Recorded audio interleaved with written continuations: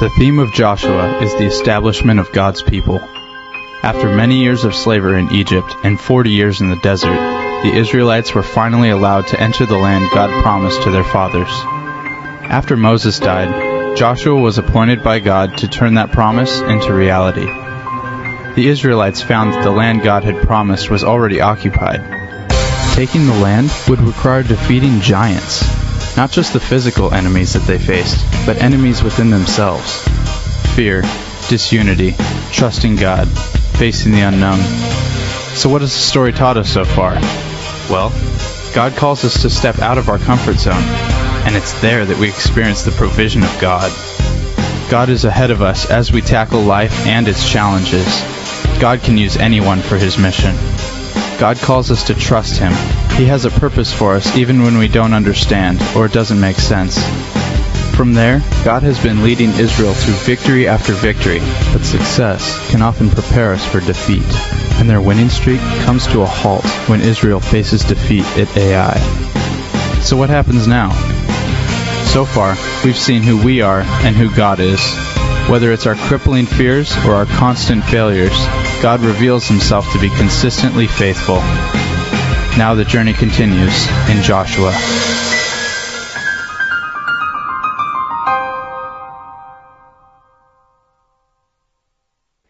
Well, that told the story. I guess we're done. Let's pray and go home. Once again, Cole did a great job with our videos. I love it. Well, yeah. Well, Happy New Year. It's great to be here with you this morning. Now, you are the ones that apparently didn't know that the Chargers had a 10 o'clock game today. So, or you are the ones who don't care. But either way, it's great. I actually talked to someone who, first service, he said he had his baby monitor pointed at his TV and he had his iPad playing the game, which, you got to give respect for that kind of commitment. He was very engaged in the sermon. So, anyway, for those of you recording the game, we will not give any updates, although that's all I'm looking at here. Okay, so, well, it's great to be here. New Year's is the time, the beginning of January, this is the first Sunday of the year. So this is kind of the time of year we think about new beginnings, we make resolutions, we make goals. It's things like this year we're going to have more kale, fewer carbs, a little bit less Duck Dynasty, maybe a little bit more reading, things like that. Perhaps it's a more family time, less time at work. Whatever it is, we like to make those kind of resolutions for the year ahead. It's human nature. So, but how many of you in here, by the way, have made New Year's resolutions or goals for 2014? Seriously, 3 people? 4 people? You are so ambitious. I mean, this is amazing. Okay, so of the 5 of you who raised your hands, how many of you are still keeping them? Yeah, okay, good. Hey, stay strong. It's been 6 days, 5 days. Good job. No, but my guess is probably some of you have at least thought about them and you don't want to raise your hand. Some of you wait till about mid-year to make them. That way you can keep them longer. And but whatever it is, this is the time of year when naturally people think of what's new, what's starting, or what will I do in the year ahead? What can be different? How can I improve? So I looked up the top 10 New Year's resolutions that people made for 2014. So let's see, how many of you think you can guess some of them? What's one you think is up there? Lose weight, yeah. Lose weight, very surprising, is number 1. So yeah, I mean, that whole idea of lose weight's number 1, and then and number 5 is stay fit and healthy. So it's something to do with eating better, losing weight, those kind of things. I remember one year, I am not a big fitness guy. I'll go through phases. I love playing sports and things. But I know one year I belonged to LA Fitness because I like to play basketball. That was why I did it. But that was the year I said, you know what, this year I'm gonna get into working out and using all of these contraptions they have here. But seriously, I know nothing about like the machines and working out. And so I said, I'm gonna start working out, and I didn't consult any trainer or ask what anything is. I remember I walked to a machine and I had no idea what these machines do, right? Some of them make sense, but it's like, I don't know. So I got down there and I started working out, my upper body, working out my arms. I'm like, oh, that's pretty good. And I got off it, and then the person behind me got on it, starts working their legs, looking at me like, what? Wow. Okay, so a few of you just, understand. I don't make fitness goals. That's all I'm trying to say, is because I have no idea what to do with those things. What are some others? Save money, yeah. Spend less, save more is number 3.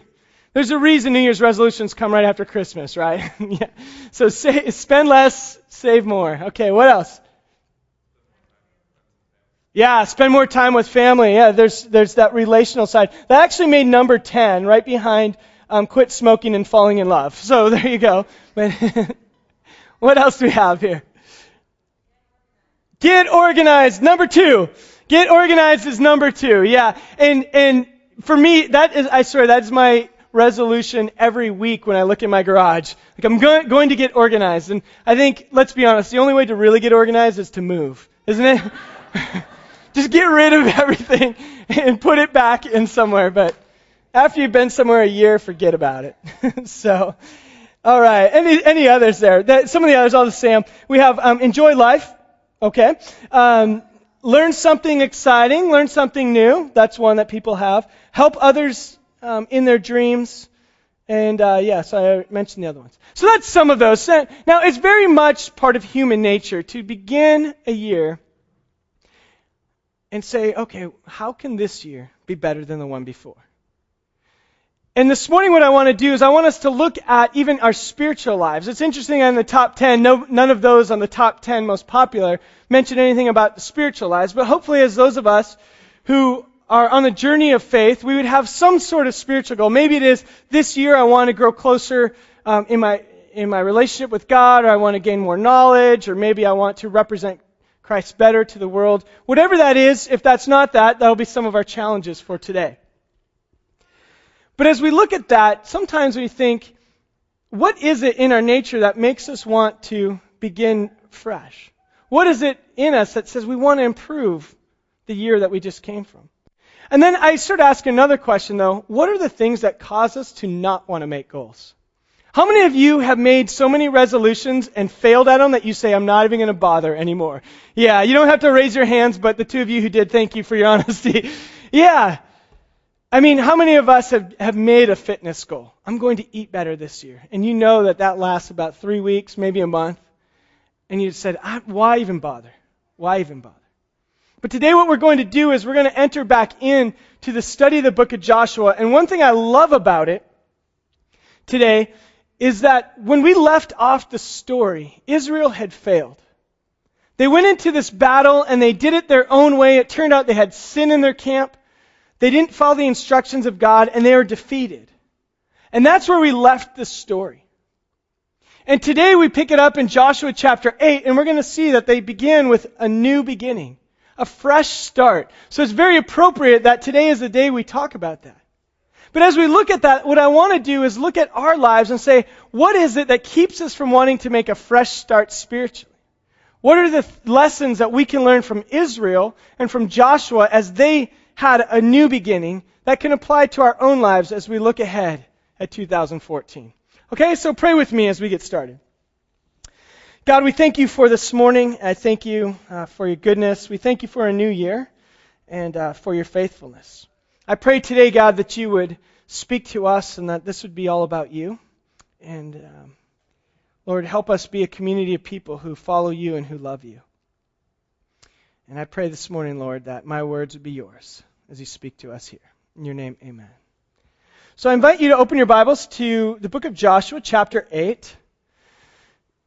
And before we even get started, I'll give you a very quick review. Our video kind of gave some of that, but again, let me tell you where we are, how we got up to speed to this point.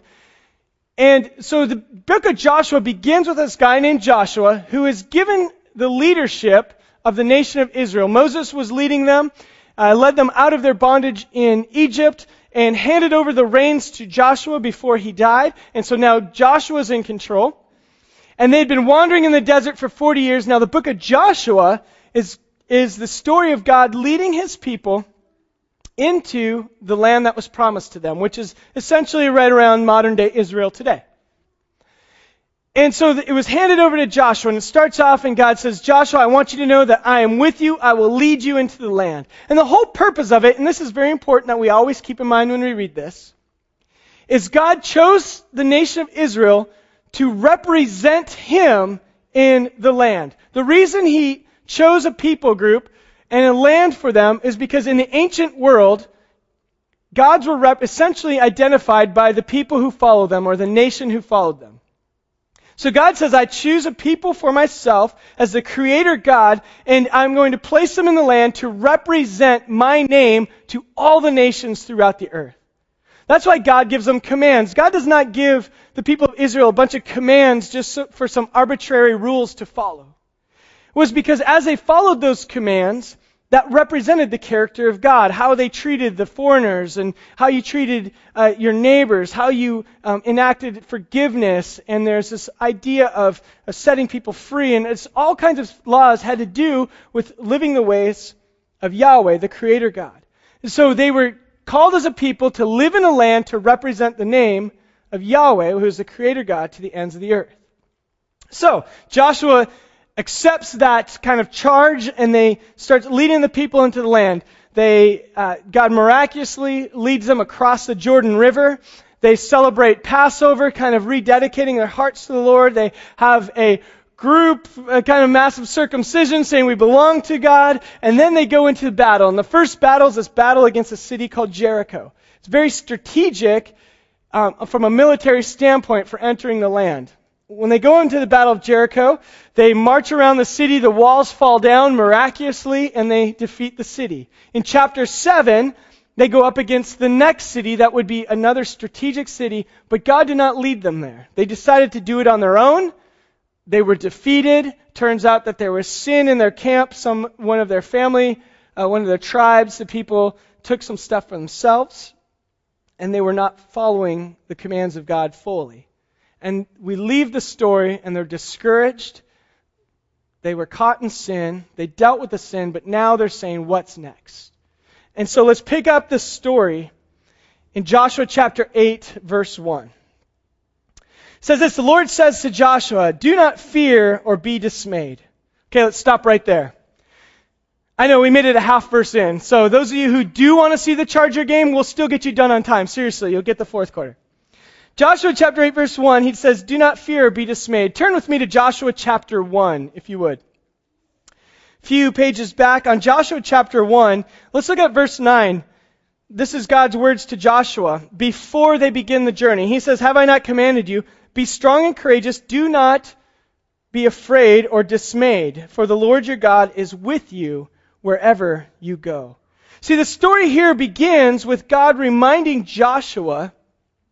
Chapter 8 begins with God reminding Joshua that his promises remain. And I actually believe this is the first lesson that we can glean from this story for new beginnings.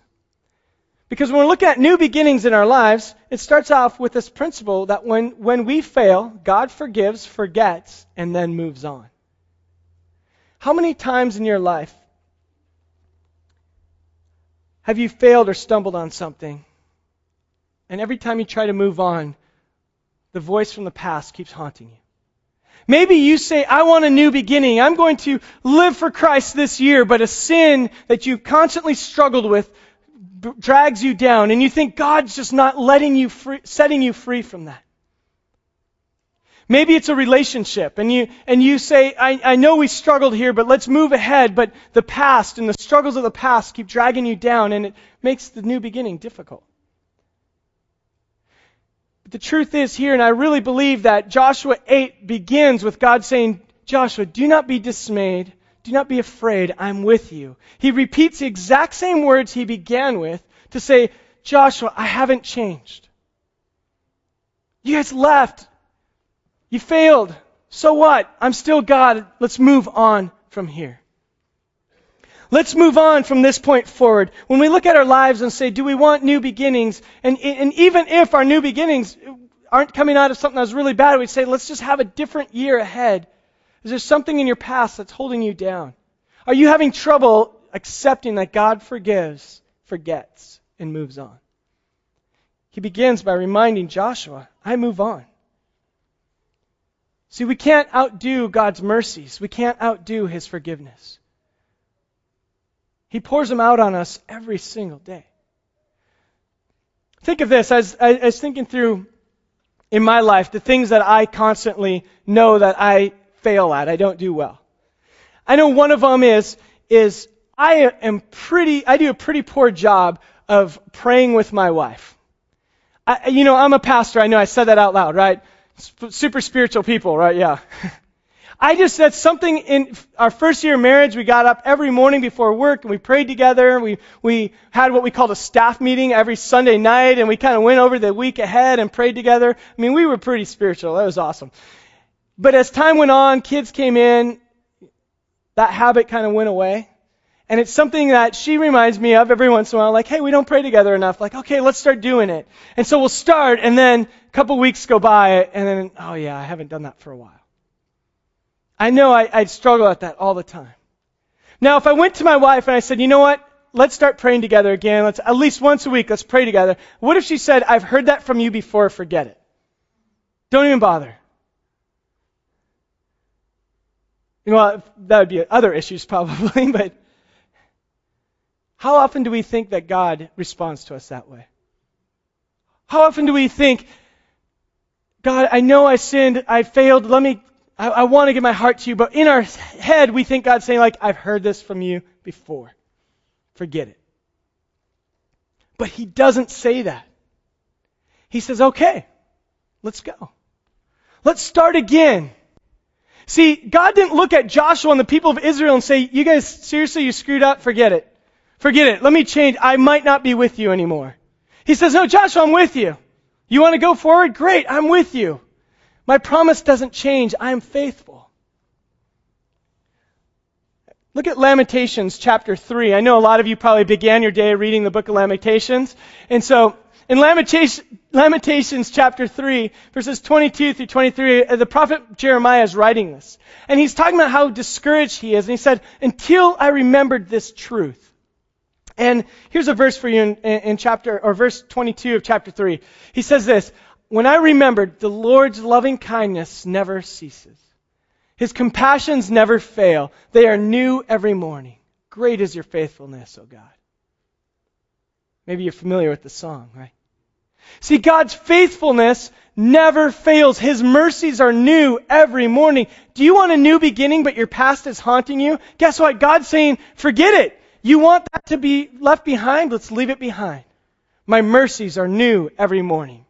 If you're looking ahead at the year 2014 and you think, I don't know how I can change. I have the same struggles time and again. Maybe you say this year, I want to commit to reading Scripture more or something like that. And you say, but every year I say that and I fail. But God says, okay, it's all right. Let's try it again. I'll meet you there. Don't let your past hold you back. Let's go back to the Joshua chapter 8. Verse 1, he said, do not fear, be dismayed. Then he says, take all the people of war with you and arise, go up to Ai. See, I have given into your hand the king of Ai, his people, his city, and his land. Okay, let's stop right there. I know, one verse in. Seriously, we're going to make up the time pretty soon. We will make up the time. The next thing we see in this story is God reminds Josh, first reminds him of his promises. I'm there. I'm with you. I haven't left you. Do not be dismayed. I'm still here. And then he said, I want you to take all the people and go right back up to the city that just defeated you. I'm going to give you this city just like my original commands and promises. I told you in chapter 1, Joshua, that I will lead you into the land and establish you in this place. My plans have not changed. I think the second principle we can find here for new beginnings is when we take detours, God does not change His plans. See, the people of Israel took a little detour here. If you read back in chapter 7, you'll find that they said, hey, we can just send a few people up there to fight this battle. Don't worry about it. But they went outside of what God commanded them to do. They said, we can do this on our own. We are strong enough. And they went up there and they were defeated. They decided to take the matters into their own hands. They took a detour, but God said, when you're ready to get back on track, my plan has not changed, Joshua. See, if I were God, I'd probably say, okay, these people don't get it. Let me find some other people who get it. I'm just going to find someone else. I'll just change my plans up. But God says, no, I do not change my plans. I still want to establish your people here in the land. So our detours that we take don't change God's plans for our lives. Some of you might be here this morning because you made a New Year's resolution to get back to church. Maybe you've been attending and you've been involved in church for many, many years, but you know inside that you've been wandering, you've been drifting. Maybe you're here just as a favor to someone else, and you inside think, maybe once you believed, but you haven't been thinking about Christ for years. And when you think about taking a step back, you think, I don't know. Why would God? I've been off the track for so long. I don't even know where to begin. There's a promise that Paul writes in Philippians chapter 1, verse 6. He says, he who began a good work in you will be faithful to carry it out to completion until the day of the Lord Jesus. In other words, once Jesus Christ begins a work in your life, He will complete His plan for your life. He will complete the work that He began in you. You may take a detour and go off the road, but when you're ready to get back on, His plan did not change. You might get back on the road and have a flat tire, some scrapes, some bumps, some bruises. I mean, we bring stuff upon ourselves all the time. But the promise that God gives to us is if you want a new beginning, guess what? My plan didn't change. I still am going to complete my work in you. This morning, some of you, the only thing that's preventing you from saying, God, I want to move ahead in my relationship with you. I want to grow closer to you this year than last year. And the only thing that's preventing you from that is you think you've veered too far away from God. When the truth is, all along, He's been waiting at the end of the driveway for you just to turn around and say, I'm coming home. And He says, great, let's go. His plans do not change based on our detours. When the nation of Israel took a detour from His plans, He didn't change it. He said, okay, when you're ready to get back on track, this is my plan. Okay, back to Joshua chapter 8. And now I'm actually going to move pretty quickly. I am going to summarize the next 27 verses. So we're making up some time. So what happens here now is God instructs them. He says, I want you to go up to the city of Ai. I know it's a nice pronunciation.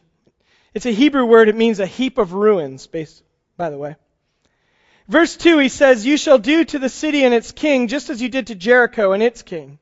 You shall take only its spoil and its cattle as plunder for yourselves. Set an ambush for the city behind it. And then God does something very different than in the city of Jericho. He gives them instructions of how they are to fight this battle. Essentially says, I want you to take up your entire army, and I want you to set several of the companies of men in ambush behind the city. Go there at night where you cannot be seen. And then when the day comes, I want you to take the rest of the army and approach the gates of the city. And when they begin to fight against you, retreat from them, so that the men of the city will leave the city and chase you off into the wilderness. So they followed that command exactly as God instructed. As the people and the warriors of the city of Ai chased the Israelites out into the wilderness, those who were hiding in ambush came from behind. They went into the city, the gates were open. They plundered the city, set it on fire, and then came out. And when the warriors of Ai turned around and saw their city on fire, they realized they'd been tricked. And now they were surrounded by the entire army of Israel. So the army of Israel went and attacked them from all sides and defeated them. Them, and also it says the city of Bethel, also those warriors joined in this battle. And Israel had a mighty victory against these armies.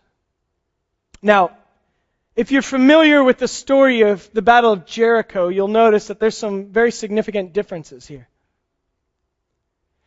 And I've been kind of wrestling through why so different. See, the Battle of Jericho, God told the people, march around the city one time and do that 6 days in a row. And on the seventh day, march around it 7 times and the walls will fall down. If you were to write a military strategy book, you would never write that in it. Because that's not a very good strategy.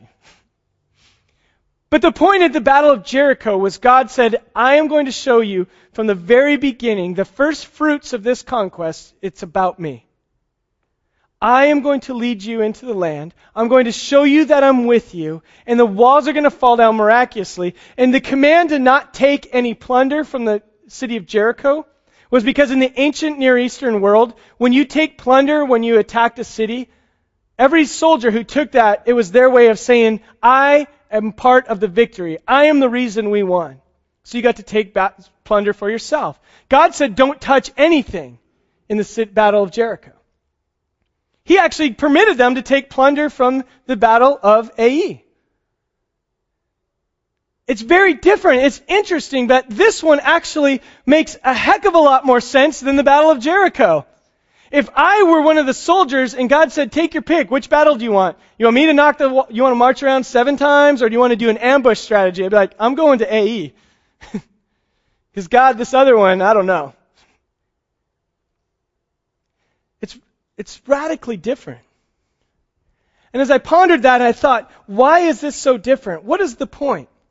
They just failed because they didn't do it God's way. And now he's saying, okay, here's a great strategy from a human military perspective. And I really believe that one of the principles we find here, and you find it throughout Scripture, is that God meets us and restores us, gives us new beginnings in a way that makes sense, and in a way that we need at the time. Now, none of you are watching the Chargers game, but I'm going to give you a football illustration anyway. Okay. Wow, it is really quiet in here. Maybe you are all watching the game. Everyone look up at me. All right. So in football, if you have a quarterback that is proven and you know that they're a great quarterback, and they go out there and they throw an interception, maybe a couple interceptions, they make some mistakes. As a coach, you're not going to say, that's it, you made a couple mistakes, we're going to bench you. Usually you're going to put them back in the game and say, we believe in you, we know you have the skills, you made some mistakes, let's begin again. Here's a fresh beginning for you. If you have an unproven quarterback that you're not sure if they're ready yet, and they go out there and make some mistakes, they throw a couple interceptions, you probably are going to say, okay, hold on, we're going to put you on the bench for a little while, and we're going to work on developing some more skills, because we don't want to destroy your confidence. See, as a coach, you respond to each player in a way that they need to grow and to develop. I believe God does the exact same thing for us. I believe that the reason why this battle is so different here than the first one is God said, Joshua, you need to get back in this battle right away. And even more so, the people of Israel need to see you as their leader. They need to know that they can follow you. So I'm going to give you a strategy. I'm going to let them take some plunder. I even wonder if God says there's no way they're going to make it through another battle and not take plunder for themselves. I even wonder if God said, I got to let them have some because they need this. I don't know. That's just me. That's not Scripture. But I do believe what we find here is the principle that God responds to us in our individuality. We hear from God in different ways. Some of you, when you're discouraged or you're looking for new beginnings, you need to get away. You need to listen for that quiet voice of God who says, I love you. I care about you. You're okay. Let's keep going. Some of you need to feel God's foot on the back of your body, kicking you and waking you up. Some of you, like me, our heads are just a little thicker than everyone else. Sometimes we need to, I'm not going to point them out, but I just saw a wife kiss her husband when I said some of you have thick heads. Okay. That was awesome. All right, so I can see everything up here. Yes, some of us need to hit bottom before we get it. Some of us need God to shake us and wake us up, where some of you, God's whispering to you. I believe here God's looking at Joshua and saying, what you need, I want you to get back in the game. You're discouraged. But I haven't left you, Joshua. So let's go right back into battle. Let's go right back at it. We find this happen in Scripture and other places. In the book of John,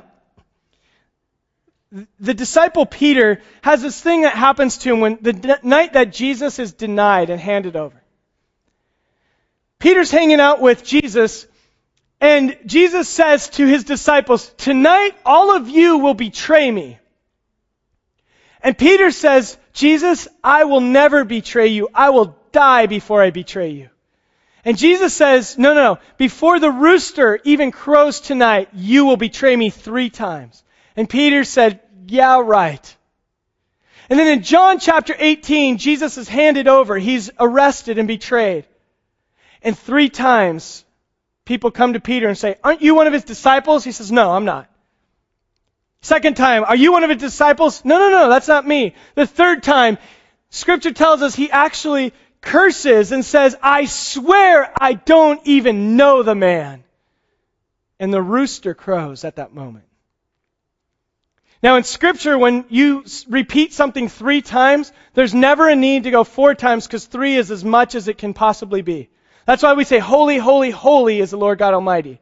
3 means there's nothing more holy than that. I deny you, I deny you, I deny you means you cannot deny Christ any more than 3 times. And the rooster crows. Now, if I'm Jesus, I would have something like, "I told you so." I'm sure Peter inside, when that rooster crowed, crumbled and realized what he had done. But now I want to show you in John chapter 21, after Jesus raises from the dead, and he shows himself to the disciples, he's having breakfast with Peter here in verse 15. He says this. I have it on the screen for you. When they finished breakfast, Jesus said to Peter, "Simon, son of John, do you love me more than these?" And he said, "Yes, Lord, you know I love you." And he said, "Tend my lambs." Then he said to him again a second time, "Simon, son of John, do you love me?" And he said, "Yes, Lord, you know that I love you." And he said, "Shepherd my sheep." And he said to him a third time, "Simon, son of John, do you love me?" And Peter was grieved because he asked him a third time, "Do you love me?" And he said, "Lord, you know all things. You know that I love you." And Jesus said, "Tend my sheep." Maybe it's a familiar story to many of you, but something really profound happens here. You see, Peter denied Christ 3 times, and it says then Jesus asked him 3 times, "Do you love me?" And there's some things happening in the Greek there, but the main point of this is that Jesus wanted to restore him. Peter was grieved when Jesus asked him a third time. I don't think he was actually grieved because he had to say it again. Because from a Hebrew perspective, remember 3 times mean, yes, I really, really, really love you. I can't say it again. I believe at this point he was reminded that he denied him 3 times. He failed. But Jesus gave him a chance to be fully restored in the way that Peter needed that. In your life groups this week, if you go through the sermon guides, you'll find that there's actually one of your discussion questions is looking at people like Thomas. We're not going to talk about it now. But when Thomas denied Christ and he said, "I'm not going to believe until I can touch the holes in his hands." And Jesus shows up and says, "Fine, touch the holes in my hand." He was okay with his doubt. See, God responds to us in our individuality. He knows what you need. It's okay if you come to him and say, I don't know. You don't have to respond to God the way I do. We all connect in different ways. And God, if you take the time to listen, to stop, to reach out, I believe he wants to speak to you. Okay, back to Joshua chapter 8. And by the way, I know you're used to me giving you all the archaeology and all the nuts and bolts of this scripture, but today I just wanted to kind of look at what lessons we learned from this. So, you get a break from the history. Verse 30, we're going to go all the way down to Joshua 8:30. And it says this, they had this battle against the king, against the city of Ai. They defeated them. They hung the king. They put stones over him as a monument. They destroyed the city. And now in verse 30, Joshua builds an altar to the Lord, the God of Israel, in Mount Ebal. Just as Moses, the servant of the Lord, commanded the sons of Israel, they made the altar out of uncut stones. Let's go all the way down to verse 35. Joshua gathered all the people of Israel. He makes this altar, and then they cite the commands of the Lord to all the people. Verse 35 says, there's not a word of all that Moses had commanded, which Joshua did not read before all the assembly of Israel with the women and the little ones and the strangers who were living among them. It's an interesting thing that happens here, that they just had this battle. They defeated them, exactly doing it the way God asked them to do it. And their next response was to build an altar to the Lord. They didn't do that after Jericho, but they did that here. And they read the words and the commands of God before all the people, and they recommitted their hearts. They took time to say, God, okay, we recommit to your ways. We're entering the land, and we want to do it the way you've asked us to do this. I believe there's a principle in there that is, our God never grows tired of new beginnings. See, our God always is open to us saying, I want to begin again. See, because God's not human. Some of us get tired of new beginnings, right? We get tired of the people saying, like, no, I promise I won't do this again. But our God never grows tired of new beginnings. In fact, Scripture after Scripture shows that He will begin a new thing. He's preparing a place for us. He's creating a new heavens, a new earth. He loves new beginnings. He loves that the people said, fine, we won this battle, now we recommit our ways to you. So this morning as we end, I want to end asking you a question. Because New Year is often about new beginnings. Looking to the year ahead and hoping that it can be better than the one that we're leaving, even if the one you're leaving has been fantastic. If you've been a spiritual superstar in 2013, great. How can you connect more with God this year ahead? And as we look ahead, I want to ask just a few questions. And I would say that, what are our spiritual new beginnings for this year? And a few questions. How will you grow in your relationship with God this year ahead? And remember, that's going to look very different for you and for me. For some of you, it might just be that you open your Bible once a week. That might be incredibly different for you. You start to orient yourself with the God of Scripture. Maybe you've never done that. Maybe this year that can be you. Maybe for some of you, it's beginning a lifestyle where you start to pray and communicate with God. Whatever it is. Maybe it's you will set aside some time every day or at least every week where you can be quiet. Maybe out in nature and just reflect on God's wonderful creation. What will that look like for you? How will you grow in your relationship with God? Next question is, how will you grow in your connection with other Christians? See, one of the big things around here, we talk about life groups a lot. The reason we talk about life groups is because we don't believe that you can fully grow spiritually just coming to this room once a week.